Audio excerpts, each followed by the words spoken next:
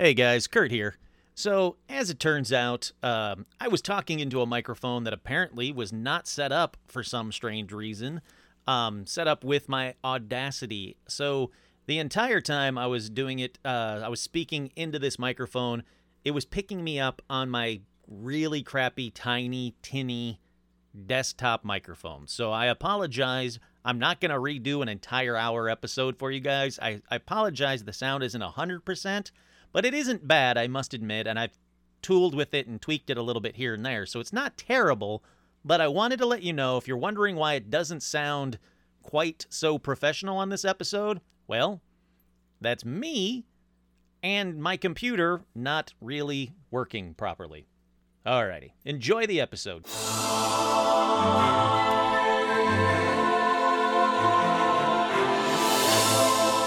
Welcome to Paranormal Almanac.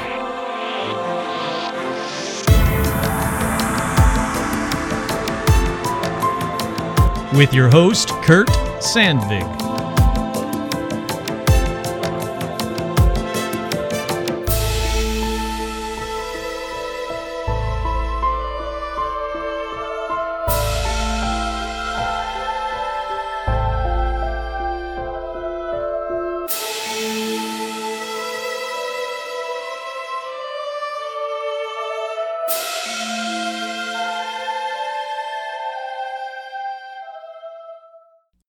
That's right, I'm your host, Kurt Sandvig, and I am back. That's right, the pesky day job, well, it got in the way, but I am back, and this is Paranormal Almanac.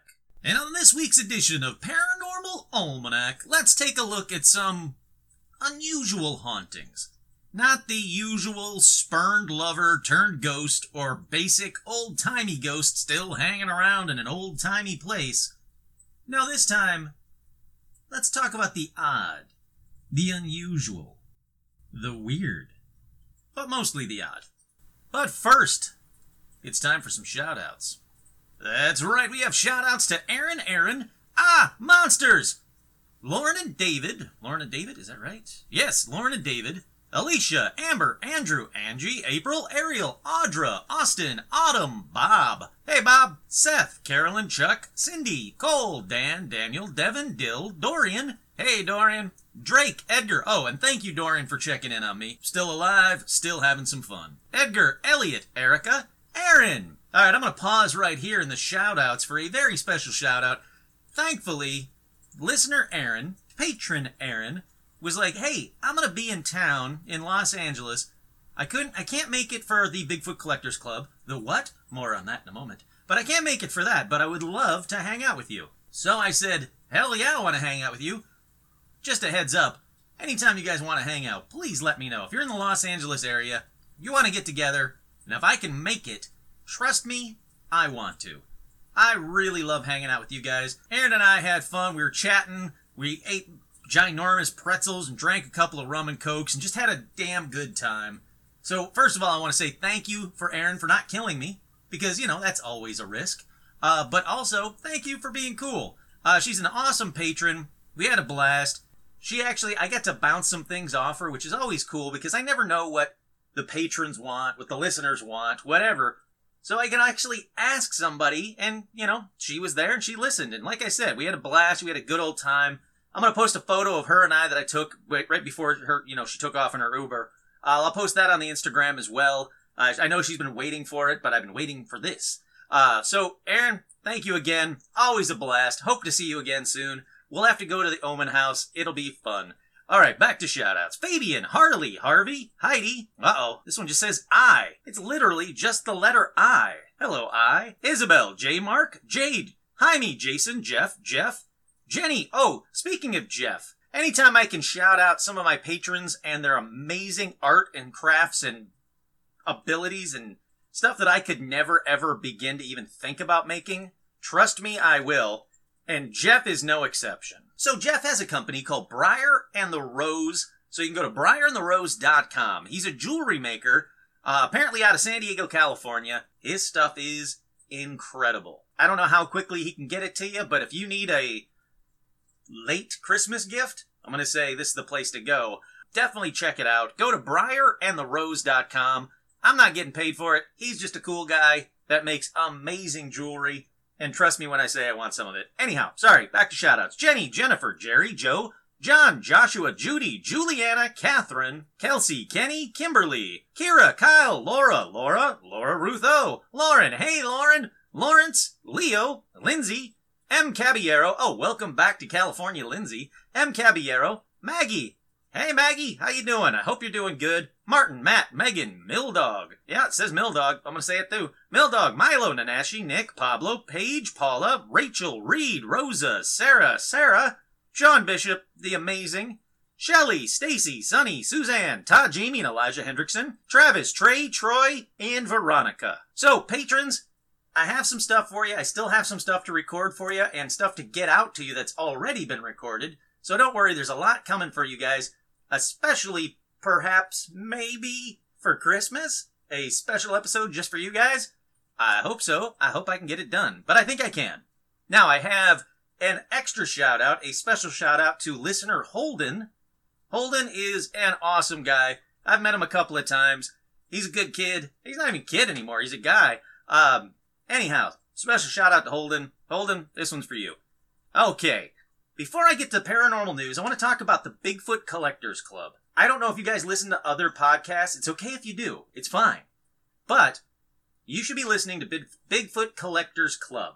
They're a great group of guys. If you like Crazy Ex-Girlfriend, he's from Crazy Ex-Girlfriend. One of the hosts is from Crazy Ex-Girlfriend. They always have amazing guests on, most of the time, from Crazy Ex-Girlfriend. Again, it's very cool. Well, they did a live episode over at the Bigfoot Lodge, and I kind of helped them out. I helped them get set up and everything because I used to work at the Bigfoot Lodge. Anyhow, so they did an episode. If you listen to the live episode from Bigfoot Lodge, you just might hear a familiar voice. Besides them, of course. A familiar voice from this podcast. So check it out. If they play again, or if they do another live performance at the Bigfoot Lodge, I'll let you guys know. Trust me, it's a blast. You will love it. I'll invite you out. Let's hang out. Let's watch another podcast being recorded. Okay, with that, let's get to paranormal news.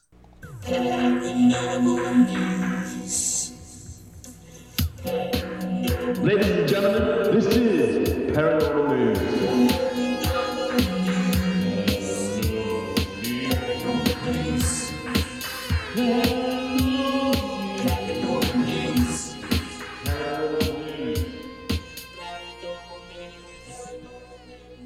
And the first one in paranormal news, 10 things you didn't know about Exhibition Bigfoot. Nope. Expedition Bigfoot. Hopefully, you guys are watching Expedition Bigfoot on the Travel Channel. Bryce from Bigfoot Collectors Club is on there. It looks to me like this is the show to watch if you want to find a Bigfoot. They actually spend the time out in the forest. They used science to figure out the best time to go to the forest, the locations. They're using LiDAR to find game trails. This looks like it's going to be the one. Hopefully, knock on glass, because I have a new glass desk. Knock on glass. Hopefully, they find a Bigfoot and finally prove to the world what we already know, that Bigfoot are real and don't fucking shoot Bigfoot. All right, so the 10 things you didn't know about Exhibition Bigfoot. Expedition Bigfoot. 1. It's set in North America. You know what? I did know that, because if you watch the first episode, it's in Oregon. 2. Focused on a very popular cryptid. Yeah. 3. Multiple potential explanations for the cryptid. Alright, I'm behind that. I want to know more about that. 4. Hoaxes are one possible explanation. Potential explanation. Well, yeah, of course there are. Whenever there's cryptids, there's hoaxes. Guess what? Whenever there's anything, there's hoaxes. 5. Misidentification is one potential explanation. Sure. But not all Bigfoot are misidentified bear and, deer and other crap. There's other things out there that can't be explained. 6. Previously unconfirmed species of an ape is one possible explanation. Yeah, that's just a Bigfoot. 7. Sees the involvement of Bryce Johnson. Again, awesome guy, Bryce Johnson. If you ever saw the amazing Bobcat Goldthwait movie, Willow Creek, Bryce Johnson is in that. He is fantastic. Bryce has always been interested in Bigfoot. I think he's a great host. I think he's a great person to go out and potentially find Bigfoot. 8. Sees the involvement of Dr. I'm going to say her name wrong. Maria Mayer. 9. The involvement of Russell Accord. 10. The involvement of Ronnie LeBlanc and Ryan Golombeski. So those are things that I did know about it, because, again, if you watch the first episode, you will know about it. Basically, what I'm trying to say is, with a very terrible article, what I'm trying to say is, watch Expedition Bigfoot on the Travel Channel. It's amazing. Okay, next up in paranormal news, China's huge alien hunting radio telescope is finishing its testing phase. Now, this is about 14 days ago. They have this huge satellite. It's located in China's Guizhou province. Sure, that's gotta be right. It's a 500-meter aperture spherical telescope, a FAST, and it began trials in September 2016, but they're using FAST. Basically, they are using FAST, which is the world's largest single-dish radio telescope, for a variety of tasks, including the search for extraterrestrial intelligence. Now, China's Central Television reports that so far, FAST has detected and identified 99 rapidly spinning neutron stars known as pulsars, more than 30 of which are especially fast-rotating millisecond pulsars. Why is that important? No idea. But basically, we have another ginormous satellite pointed to the stars, looking for extraterrestrial intelligence, and hopefully finding it very soon. They say they hope that in the next 3 years we can further improve the reliability of FAST and increase its effective observation time to 50%. Since it's already about 3 times as sensitive as the second largest telescope in the world, a 50% effective observation time is already very remarkable. So obviously I'll be following that one and letting you know if they ever find anything. Up next is one of my new favorite sites. There's a site called Squatchable.com, which is an amazing site for Bigfoot news. So, not shockingly enough, I love going here to see it. So they've got a brand new one called the Indonesian Bigfoot Video. I'm going to play it for you first, let you know what I think, put it up on the big screen. Alrighty, so it's a video, and you skip to about 2 minutes and 20 seconds into the video. There is a very bizarre thing that happens. It looks to me like a very digitized Bigfoot comes right towards the cameraman. I'm going to go back to that because I want to see that again. Yeah, so about 2 minutes and 20 seconds in, about 2 minutes 12 seconds in, this shadowy creature thing just comes walking out from the woods straight at the cameraman. The problem is that you can kind of see through it, or it kind of looks digitized. I don't know what to make of it, but I'm going to post this one up onto the Facebook page because I always like to see what you guys think of these really weird videos. Sticking with Squatchable, though, alien UFO caught on real tape footage over Las Vegas, Nevada. Now, again, this seems to be like a be-all, end-all spot for paranormal news. So, let's skip ahead on this one. It's a 7-minute and 32-second video. Looks to me like a drone, but then it keeps getting bigger and bigger, more and more. Lots of dots over the Cosmopolitan Hotel in Vegas. If you guys never knew this, I don't know if I've ever told this on the show. I think I have. I personally think that I had a UFO experience over Vegas as well. The weird thing about that one was that nobody really freaked out. It was very surreal. I looked up, I saw a triangle craft over Vegas, coming out of Excalibur. I was looking up and I was like, what the hell is that? And other people are like, oh, what is that? And then it kind of went by silently. And everybody went right back into, oh, let's go gamble. Like, nobody freaked out. It was before cell phones, so no one, grabbed their cell phone to take video of it. But it was very strange that nobody reacted like you think people would react to seeing a UFO above them. Which is a common thing that you do hear quite a bit during UFO encounters. That people have some kind of weird thing that come over them that make it not seem so strange that they're looking up and seeing a UFO. But anyhow, it was a very bizarre time. I personally think I saw a UFO. Can't prove it. Hopefully it wasn't a dream. I don't think it was. But let's move on in paranormal news. Mysterious lights hovering over Mesa skies Sunday night puzzles residents. Mysterious lights hovering above the East Valley may have many wondering if we've had a close encounter.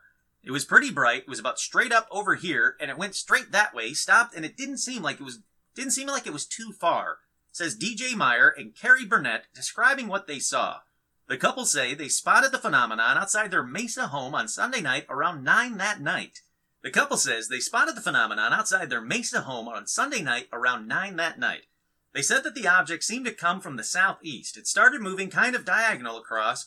I was trying to figure out what it was or which way it was heading, and that's when he noticed it started dropping things from it.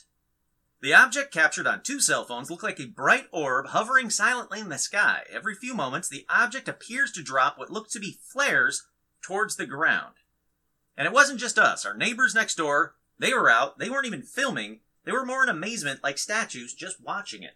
So again, I want to know what you guys think. I'm going to post this video or the link onto Facebook. If I can't do the video perfectly, I'll post this whole link. Could be military training exercises.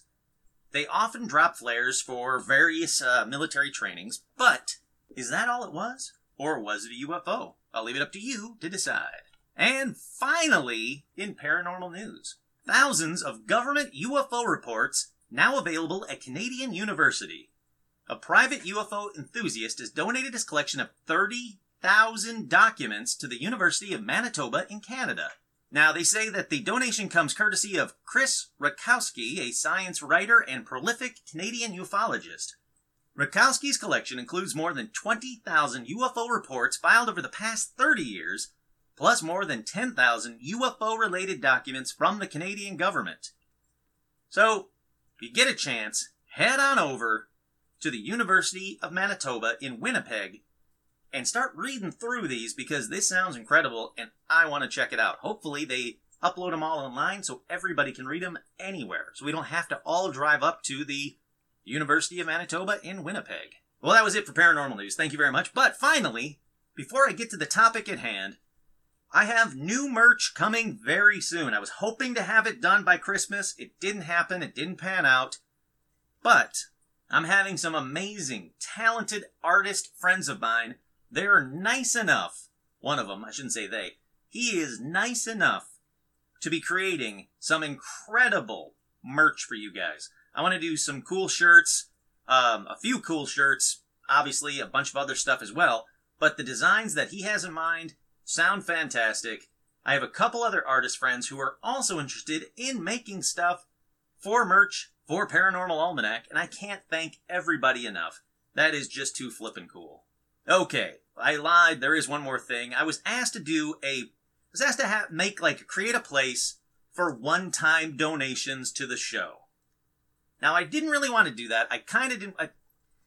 The thing about that is, it feels like I'm begging for money, and I am not. I hope you guys don't think I am. I hope you guys know that I love doing the show, and the patrons are what make this show happen. Without a doubt, without the patrons, this show wouldn't happen. But there's a lot of people, for whatever reason, that said, hey, I don't want to use Patreon, I don't like Patreon, whatever, but I do want to donate to the show. And they've asked me to set up some place where you guys can send me a one-time donation if you want to. You do not have to at all, but if you guys want to send a one-time donation to the show, I would love it. I think it'd be amazing. Please don't feel like you have to. If you're listening to the show and you just want to listen to it for free, thank you. That's cool. I love the fact that I have fans that are just listening. But, again, if you want to, you can go to paypal.me, M as in Mary, / Kurt Sandvig. And that's CURT, SAN as in Nancy, D as in David, V as in Vegetable, G as in George, Kurt Sandvig. Paypal.me / Kurt Sandvig. I'll put that link as well on the Facebook page. You can head over there. If you feel inclined, I would love you forever. I cannot thank you guys enough. So, let's take a quick break. We'll be right back for some odd hauntings.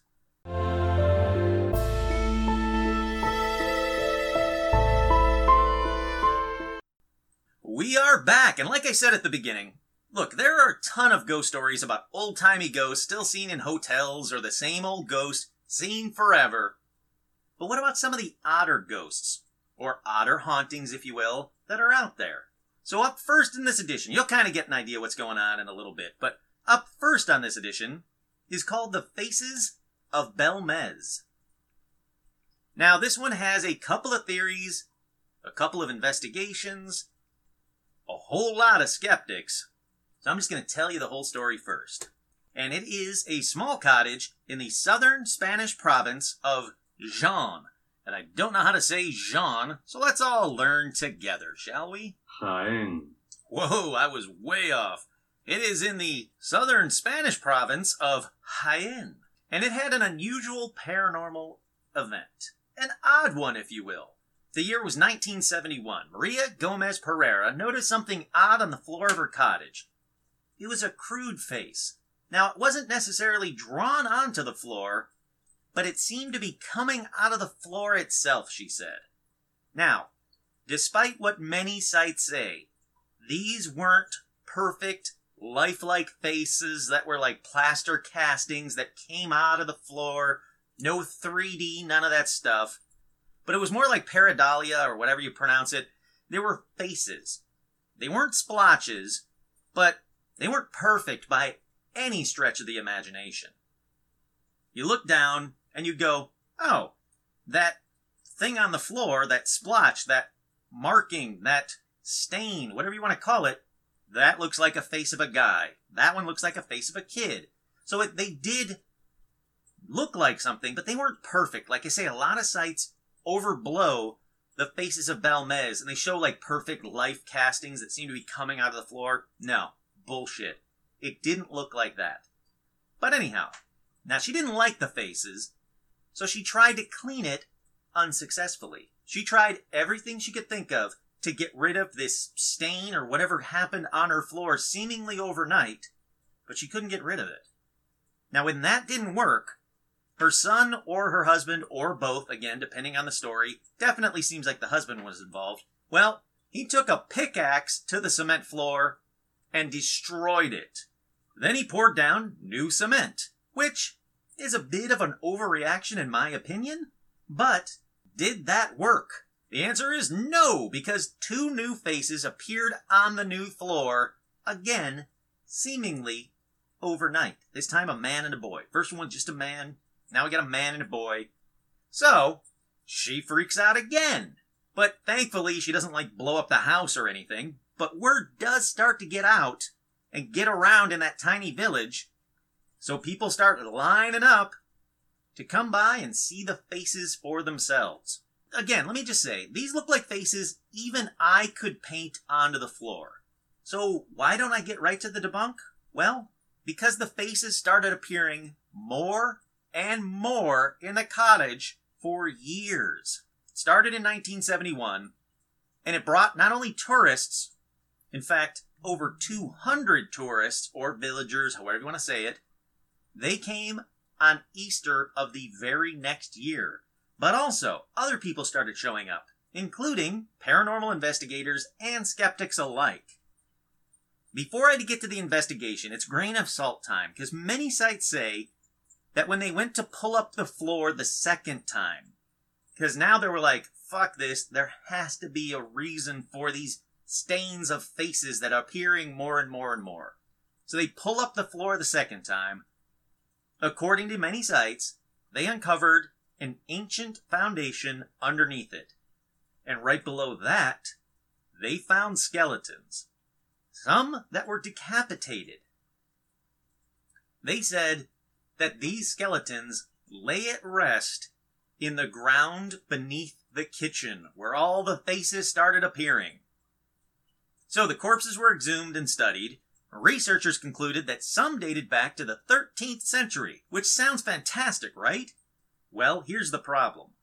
I can't find any evidence that this happened. I looked in the local papers from that time, and nothing. This would have been a huge news story, no matter how small this town was, and despite the fact that it was 1972. There are a ton of newspapers from 1972 in that area. None mention excavations of decapitated skeletons under some weird kitchen, none of that. So, there are a ton of papers around that area, but again, nothing that mentions exhuming skeletons, but some do mention the faces of Belmez. So there is something to this. Alright, but back to the investigations. So first came the paranormal investigators who said that they knew what was happening. They called it thoughtography. They said somehow Maria, when she was alive, and even when she died in 2004, somehow was making the images of the dead below the house appear on the floor with her quote-unquote psychic powers. She was like a psychic Polaroid camera, if you will. Now, I can't prove that one way or another, so let's keep moving on. The very obvious thing that everybody was saying was, yeah, well, it's Maria. She's painting the faces. And the painting the faces theory was basically ruled out in the mid-70s, and results were inconclusive to how the faces were made, but they didn't appear to be using known painting procedures. In fact, they did one really cool experiment I like when they sealed the floor where the faces were beginning to appear. They started to see the beginnings of a face and said, I think faces are going to appear here. So they sealed the floor with a transparent plastic material and monitored them 24/7 so no one could, quote, manipulate or paint more of the faces. And even with no one going near them, the faces emerged completely under that transparent plastic material. So somehow, under a scientific observational experiment, if you will, somehow the faces continue to appear even though no one went near them at all. Then, another investigation, this time in 2014, when an investigative journalism TV show called Cuarto Milenio carried out a technical analysis on one of the faces. Now, the research was realized by Jose Javiera Grasnia, who was a doctor in chemical engineering and a general manager of Medco, and also by Luis Almanacos, a forensic criminologist. Now, they ran tests on the faces and concluded that the images, quote, weren't made with paint, and also, quote, according to scientific knowledge and techniques employed in the analysis, there is no external manipulation or elements in the faces. I think that is huge. This is why that whole experiment or investigation, those two, are why the faces of Belmez are on this episode. Okay, that being said, now it's skeptic time. I want to give them their fair share. Even with these investigations, many skeptics think that Maria made them with chemicals, not with paints. And they go into a very specific detail of mixing chemicals, some that react to UV light, some that darken over time, but none can show exactly how she did it conclusively, especially considering she was a housewife from 1971 and not a chemist. Could they be faked with chemicals? Probably yeah. But not with what was in the house when the faces happened. And more importantly, no one ever saw her doing it. Ever. Okay. Unfortunately, after she died, again, it was 2004, after she died, some of the faces were still coming through. They thought it was now the spirit of Maria or whatever. So there was a moronic, alleged psychic researcher, Pedro Amoros, who tried to, quote, discover more thoughtographic appearances in Maria's house. And guess what? He found a bunch more. Gasp! Except, he was immediately caught making them. And he's a dumbass for it, because now a lot of people use him as a reason that the faces of Belmez are bullshit. But if you just kind of look into it, separate it all, there's real, there's probable, there's two investigations, scientific investigations, there's other investigations, then there's this dumbass. So, ultimately, what do I think, you didn't ask? Well, I don't know. The faces aren't detailed enough to spook me out. Again, they look like something a kid would watercolor. But again, no one ever caught her doing it, nor could they prove how she was doing it, or what caused it if she wasn't doing it at all. It's one of them classic odd hauntings. Whoa, just like the title of this episode. That's right. That is the first case of odd hauntings on this episode. See? See, you get what this episode's about? Alrighty. So this next one is unusual or odd for a very specific reason. And that reason is, this story seems to be the very first ever scientific paranormal investigation, and it happened way earlier than you might think. It happened at a house called the Borley Rectory. Really brief history time. The Borley Rectory was built in 1862 or 1863, again, depending on where you get your info, and it was built on the site of an old monastery. That seems to be agreed upon everywhere. It was built for the parish of Borley and his family, and had paranormal occurrences almost immediately for them. Then it was badly damaged by a fire in 1939, demolished in 1944, but I could also find reports of hauntings in the papers on that monastery, on that place where the Borley Rectory was, dating from the late 1800s. So this place has a haunted past for sure. But that's not odd, or at least that's not the odd part of the history. This place has a haunted past for sure. Okay, now to the not odd part of the history. There is a tale of a nun and a monk who fell in love. They lived there, or they met there. It was a monastery, so they were there. They fell in love. They attempted to elope. And yeah, you know the rest. They were caught. He was hanged. Boom. He's a ghost. She was walled up in an old monastery. Boom. She's a ghost. That's right, I said she was walled up in the old monastery. So what happens here? All right, let's move on to it. From there, let's go to July 28th, 1900, when 4 daughters of the rector, his name was Henry Dawson Ellis Bull, saw what they thought was the ghost of a nun at twilight about 40 yards from the house. When they tried to get near it to talk to it, it vanished. Then, those same girls witnessed a phantom coach or carriage driven by 2 headless horsemen. Now let's cut to June 9th, 1927, when Henry Bull died and the rectory got its next inhabitants, the Reverend Guy Eric Smith and his wife. So Smith's wife found a brown paper bag in the cupboard when cleaning, and inside that brown paper bag? Nothing much. Just the skull of a young woman. They also reported the sounds of several servant bells ringing despite them being disconnected, lights in the windows, unexplained footsteps, and a poltergeist. Oh, and remember that carriage with the headless horseman? Well, Smith's wife believed she saw it too, and it seems to be unconnected. It doesn't seem like she knew about the story. It seems like she had an independent encounter with it as well. Alrighty, now cut to 1929. A newspaper sent their investigator to the rectory to do a piece about the hauntings. Now, his name was Harry Price, and in 1929, he investigated the house using cameras, fingerprinting kits, and other measuring equipment. This man, Henry Price, tried to scientifically prove or disprove the ghosts, and sure enough, Price himself reported many of the same paranormal things that past residents had seen.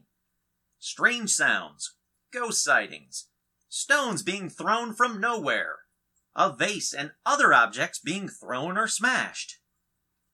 Quote, spirit messages were tapped out from the frame of a mirror, objects moving from one place to another. Now here's the cool thing about Harry Price. He didn't run away scared. He stayed there, and I mean he stayed there for a while, and wrote down and scientifically investigated everything that happened. He didn't embellish. He didn't get religious. He kept his head, and he tried to debunk using what at that time would have been modern scientific equipment. So the next owners moved in, they let Price stay there to work, and they got so scared they left. It said at around this time, during a seance, Price said he learned the names of the nun and the monk that I told you about earlier, At another seance, Price said that a spirit warned that the rectory would burn to the ground, and in the rubble, the remains of the nun would be found. Well, guess what happened? Both things happened. Within the year, the place burnt down, and sure enough, in the rubble, they found the remains of a young woman in the cellar walls. They did a full religious funeral for the young woman's remains, if you will, and the hauntings stopped. So even though the hauntings weren't particularly odd, the results of the thought-to-be first ghost hunt turned out to tell the tale and prove the story. So, I include it as odd. Alrighty, from the very first ghost hunter to the very first ghost story ever, here's an odd one. It seems to be true. It's a quick one, and for this quick one we go back to 1915, when Egyptologist Gaston Maspero published a translation of an ancient Egyptian ghost story he found in one expedition on 4 pieces of pottery, possibly set in Luxor. Now in the story, a ghost of a mummified man tells a high priest of the god Amun about his current condition. Quote, "I grew, and I did not see the rays of the sun. I did not breathe the air, but the darkness was before me every day, and no one came to find me," the spirit said to him. What makes it so odd to me is that it does appear to be a ghost story. Now, was it a real tale, or was it made up? Is it supposed to be an allegory? Is it supposed to teach us something? I don't know. In fact, we may never know. So, you know what? On to the next one. Okay. Alright, this next one? Well, this next one's just fucking odd. I don't know how else to describe it. Now, I personally don't really consider it haunted, but it's called Seattle's Haunted Soda Machine. So yeah. In Seattle, on the corner of John and Broadway, people noticed something odd. An older-styled, sun-bleached Coke machine with a scratched-up side that has been operating for at least 15 years. And from what they can deduce, no one has been putting fresh sodas in it ever or taking the change in it out. Now, this old Coke machine is nearby Broadway Locksmith, and the owner says he knows nothing about he knows about the machine, but he doesn't know who's restocking it. He says he doesn't have a clue who's restocking it. In fact, the owner says, quote, "I've honestly never seen anyone open it." When he was asked, do people get sodas out of it frequently, he says, "Oh yeah, all the time, all day long." And he said in the 15 years that he's seen it, he has never seen anyone refill it. Now, the Coke machine offers cola, root beer, dew, and buttons labeled mystery with a question mark on it. Now, that button gives a random selection every time, and it only cost 75 cents. So this reporter went to the machine, spent $3, and got a Mountain Dew Whiteout, raspberry flavored Nestea Brisk. He kept pushing that mystery button, by the way. Raspberry flavored Nestea Brisk, a Hawaiian Punch, a grape Fanta. But he also got odd flavors, like vanilla Coke, black cherry Fresca, and even sun-kissed cherry limeade, lemon lime slice, Pepsi AM, and weird or obscure drinks like Diet Hubba Bubba bubblegum soda, and even bacon-infused Coca-Cola. There are also rumors all over the internet that people have gotten cans of New Coke and Crystal Pepsi from the machine. In case you don't know, they haven't made New Coke in a long time. Actually, I think they just re-released it for a brief minute. Same thing with Crystal Pepsi, very brief minute. But I'm talking vintage cans of New Coke and Crystal Pepsi from this really weird Seattle Haunted Soda Machine. Then it gets even odder. In 2018, just as mysteriously as it came, it was gone. A note left behind said, quote, "Going for a walk. Need to find myself. Maybe take a shower even. And no one has seen the soda machine since." So was it haunted? Who knows? Was it odd? Hell yes. What happened to it? Don't know. It just, went away. Like I said, Odd. Do I personally think it's haunted? No, but it's called Seattle's Haunted Soda Machine. Up next is, up next is an odd one. Look, they're all odd. Up next is one about a ghost that killed someone with a bow and arrow. For this one, we have to go all the way back to ancient China for a tale about Tu Po. Tu Po was an ancient Chinese ghost that had one thing on his mind: revenge. The story goes that before he died, Tu Po served as minister to Chinese Emperor Hassan. Nope, I don't know how to say that. Let's find out how to pronounce this. Son. Wow, okay. Hassan. Alright. Tu Po served as a minister to Chinese Emperor Hassan from 827 to 783 BC. Now the two had a fight, and I mean a huge fight. And unfortunately for Tu Po, it didn't end well, because Emperor Hassan had Tu Po killed in about 786 BC. But before he was killed, Tu Po swore he would come back and haunt Emperor Hassan. Well, Tu Po was killed anyway, and sure enough, he came back to haunt the emperor. But not only that, 3 years later, this was written. In 783 BC, Hassan was killed with an arrow fired by an apparition resembling Tu Po in front of an assembly of feudal lords. Yep, a ghost fired a bow and arrow and killed an emperor. So yeah, I guess the lesson here is maybe don't kill someone if they swear they're going to come back and haunt you, even if you kill them. That seems bad. Okay, here we go. I want to see how much time we have. I'm going to tell the story anyway, but alright, we're good.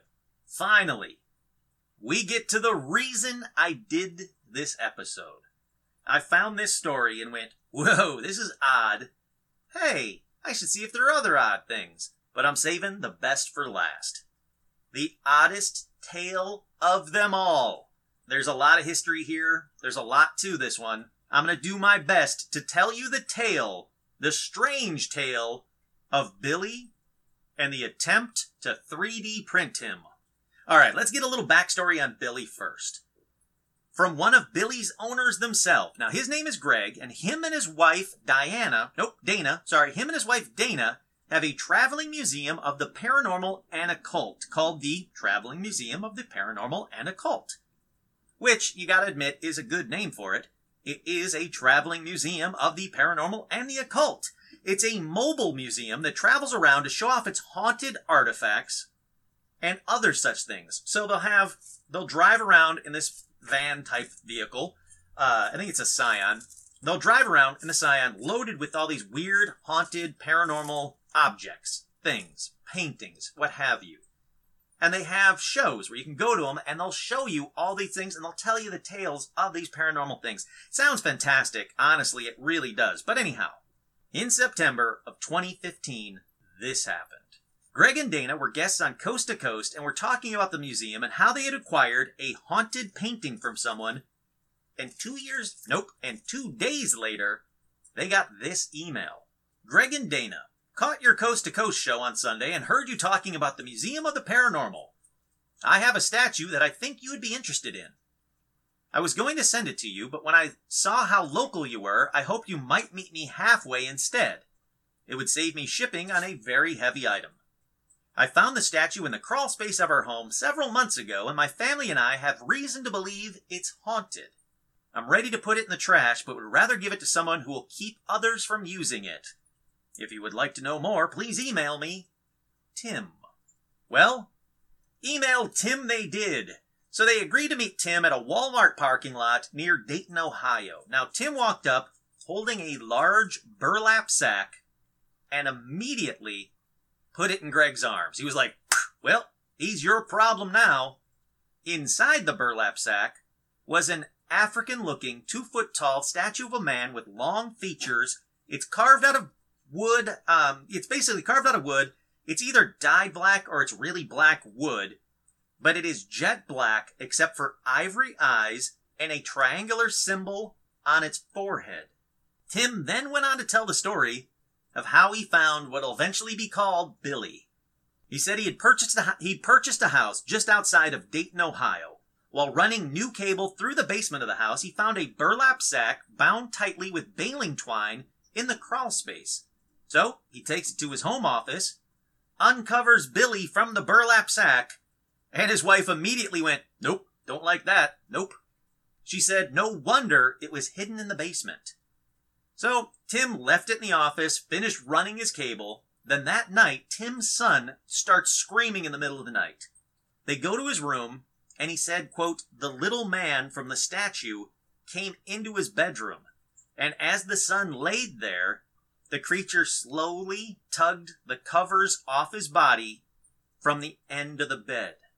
Now, this happened a few more times that week. First, they were like, "Oh, this kid's just scared because it's a creepy-looking statue."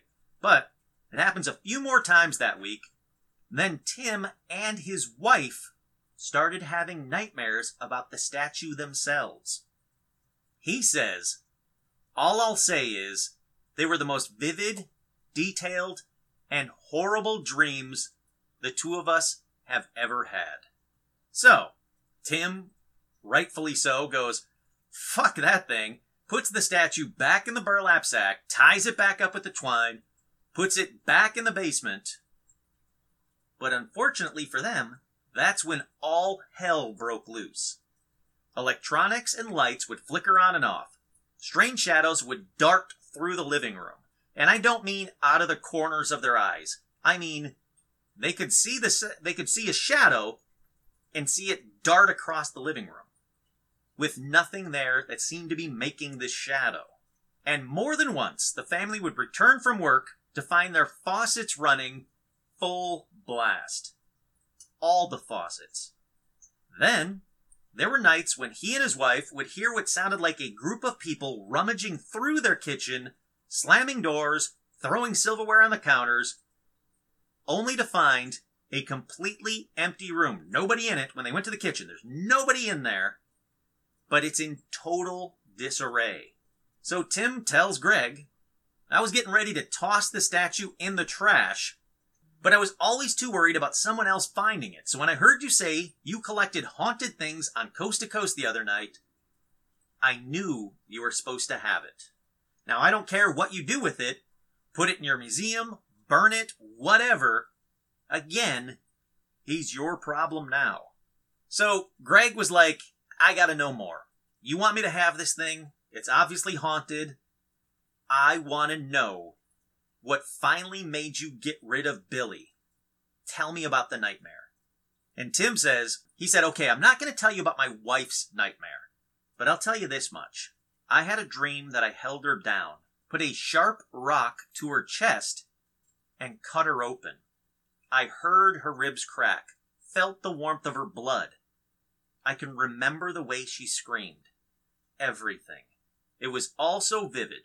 Then, if that wasn't bad enough," he continues, "then I dug out her heart with my bare hands and I ate it.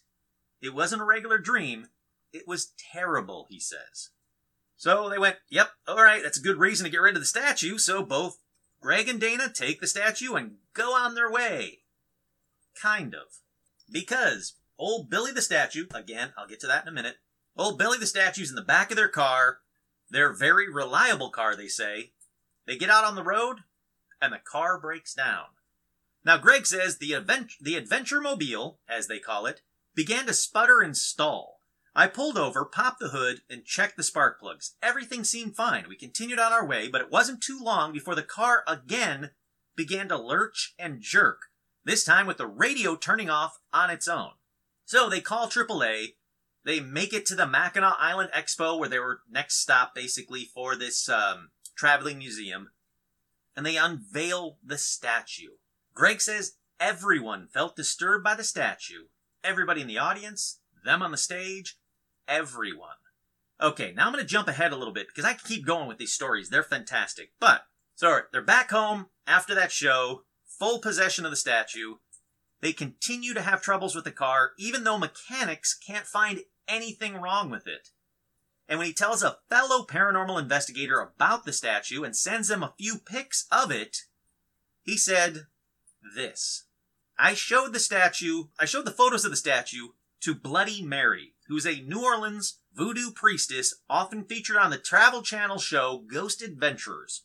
So he shows her the pictures, and her first words were, "He didn't unwrap it, did he?" So according to Mary, the statue was placed in Tim's basement for a reason, good or bad, and the act of unwrapping it, quote, confused it. It didn't know who Tim was, and worse, it didn't know who Greg is, and why it's not in its home. So her recommendation was to create an altar for Greg and Dana, to create an altar, making an offering of rum and tobacco, and just calmly explain to Billy where it was, who they were, and how it found its way to their home. She said, tell the man to purify the spot he found the idol. Since it was tasked badly, the family should all take sea salt baths and scrub the floors and entryways with pure ammonia. An African effigy could have been put there for 1,000 reasons and tasked with 1,000 jobs. When disturbed, it should be talked to and retasked. It could also house thousands of spirits, but its job depends on who put it there. One would hope it was for protection, but it could have been otherwise. She continues to say, officially, I would put in a week-long ritual to cleanse and baptize it, then re-establish it properly. In many cases, a statue is buried as part of a ritual intended to curse someone. Once cast, the idol was wrapped in burlap and buried somewhere it wouldn't be disturbed. Now, this was a particularly important detail in the ritual, as any further fiddling with that object any time after that would result in the curse being visited upon the individuals who cast it. So basically, you ever find a statue wrapped in a burlap sack in the crawlway of a house, looks like it's an old African statue, there's 1,000 things it might have been for. Maybe protection, maybe luck, something good, something bad, but probably to curse someone. And you opening that bag to look into it just sparked that curse upon yourself. So, anyhow, jumping ahead again, they closely inspect the statue, and they find a thin layer of dirt and dried mud caked in its cracks. And they went, oh shit, this one, at one time, was buried. So it's done for a curse. There's a good chance that that's what Billy was for. So they do exactly what Mary says, and you can't blame them. I would do the same thing. They explain everything to the statue while they gave it tobacco and rum, and that night, Greg had a dream similar to the ones he'd been having since he got the statue home. He says, I was in a crowded bus station. I began to scan the crowd for the pair of eyes that were burning a hole in my head. Figuratively, of course. He says, that's when I noticed a small man, more like an imp, draped in a muddy brown cloak, peering out behind a group of people who didn't notice him there at all. He stood about 3 feet tall, and his face was black and shiny as an inkwell, save for his bright blue eyes, which were staring intensely at me. It wasn't until I realized that the cloak the little man was wrapped in was made of burlap that my mind put 2 and 2 together. This was the humanoid personification of the idol, and though the creature never said a word, he was clearly sending the message that he was watching me. Greg says I snapped back into a consciousness in a cold sweat, waking Dana up with me. So, they keep talking about the statue, they keep taking it to their haunted expos, they keep having troubles with their cars and everything else, and then, at a haunted expo, a woman had a seizure and spoke in tongues the second she touched the statue. They said everybody was freaking out. As soon as her hand went away from the statue, she came to from the seizure, was very confused and very scared. And again, rightfully so. So, Greg goes on to tell that his friend had a bizarre dream about the idol also, and even thought he saw it while he was driving. He said, I was awake. I wasn't asleep. I'm driving. And there on the road, the idol just appeared. Now, since then, they found out that even looking at pictures of the idol can cause nightmares and visions. So, if you want to see the idol, you can go over to Facebook and Instagram. I'll post a picture of the idol on there for you so you can see what Billy looks like. Let me know if you start having nightmares and visions and all these other crazy crap. But that's where they'll be. They start doing an EVP session with the idol. And at first, they just get weird, guttural screams on their recorder. They don't hear it when they're talking to it, but when they play it back, it's just weird, guttural screams. And according to their own website, further studies show that the piece to be a powerful and ancient artifact from the central Congo region, a piece which most likely had belonged to a tribal healer. This holy man would communicate with the spirit of an attached entity through dreams, where the intelligence would teach him to heal the sick, punish criminals, and divine the future.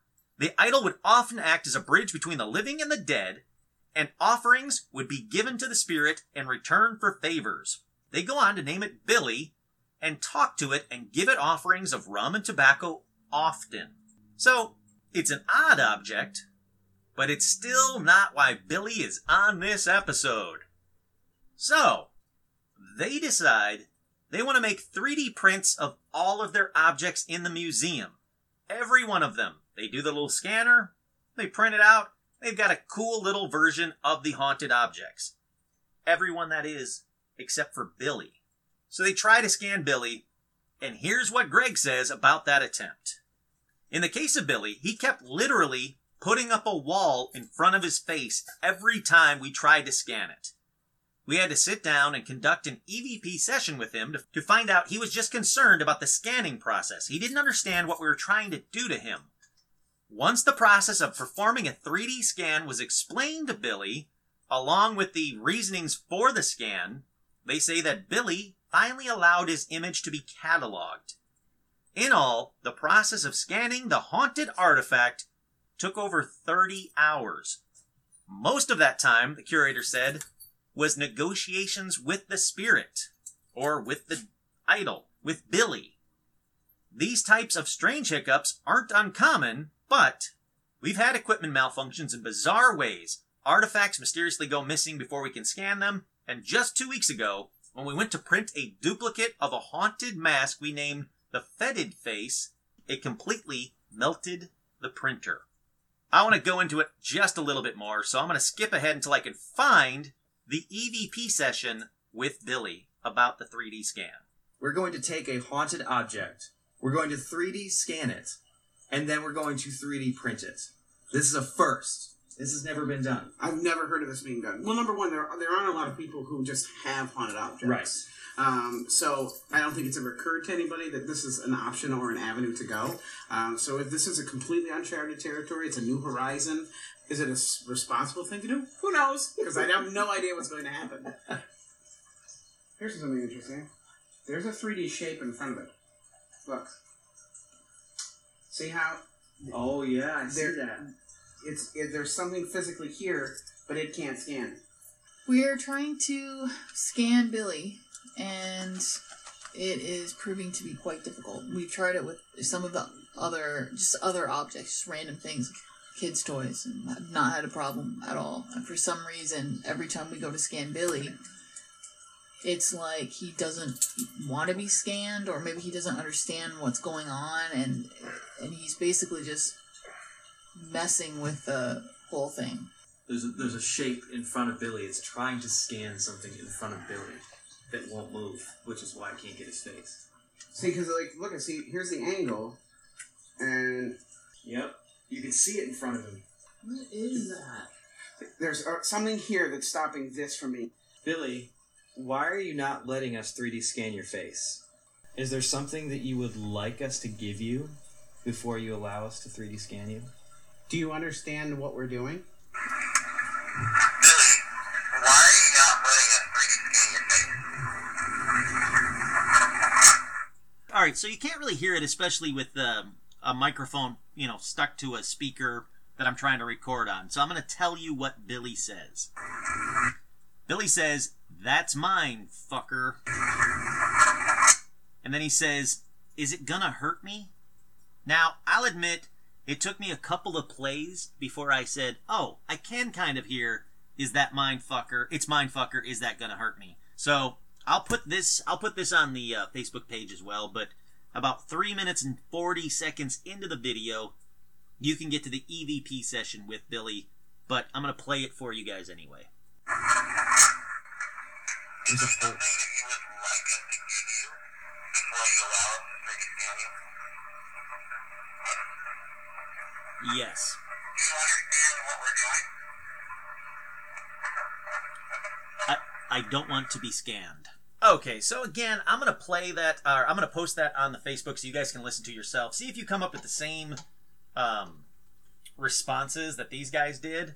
Like I said, I had to play it a few times before I heard it, but then I did start hearing it. Now, I don't know if I heard it because I was reading the subtitles, which is basically what happens a lot with EVPs.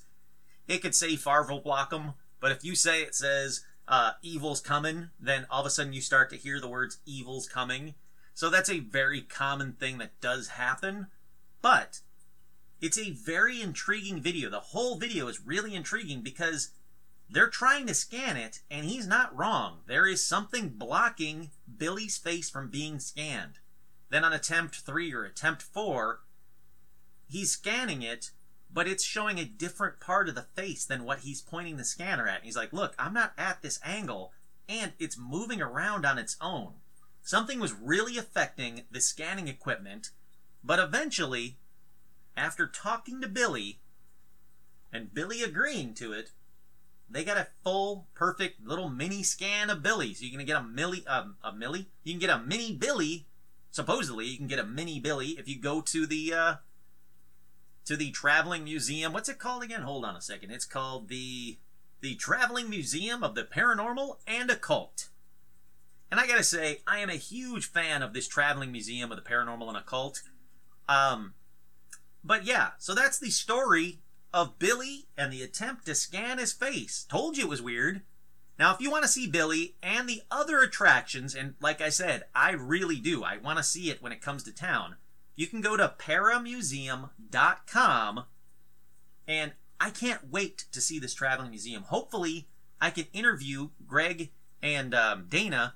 I really hope I can interview them. I hope I can hold Billy. I'll definitely bring him some rum and tobacco. Oh, and they do say that people that offer Billy rum and tobacco and are very respectful of Billy, good things happen, good luck happens, all around, it's a good experience. So it doesn't seem like Billy's all evil. You just gotta respect him. You gotta offer stuff to him. And, don't try to scan his face without his permission. Alrighty, so that about does it for Odd Hauntings. I hope you guys like this one. It's a little bit different episode, but that's what I like, is the really different episodes, the odd stories that you don't really hear all that often. I really do dig Billy. I think everything about that story is very cool. So Billy, if you're listening, please don't haunt me. I don't want some scary ass dreams, some nightmares. But if I ever do get to see you, I'll gladly share some rum with you, or give you the rum. You can just have it all.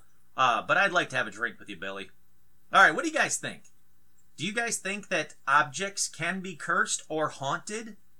I had the discussion recently online, and someone that says he's an expert of the paranormal says that he does not think that objects can be haunted, or paranormal things can happen or connected, or spirits can be connected to objects. I completely disagree with that. I think there are thousands of examples that show that objects can be haunted. They can hold stuff. They can hold the feelings, the thoughts, the spirits of the dead.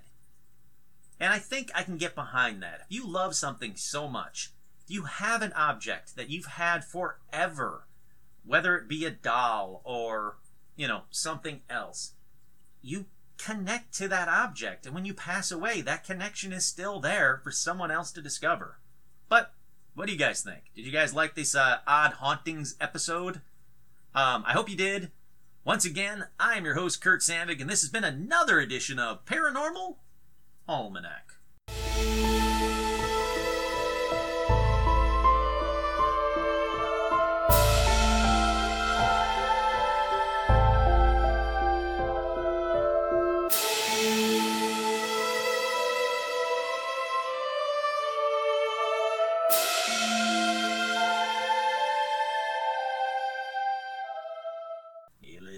Nice.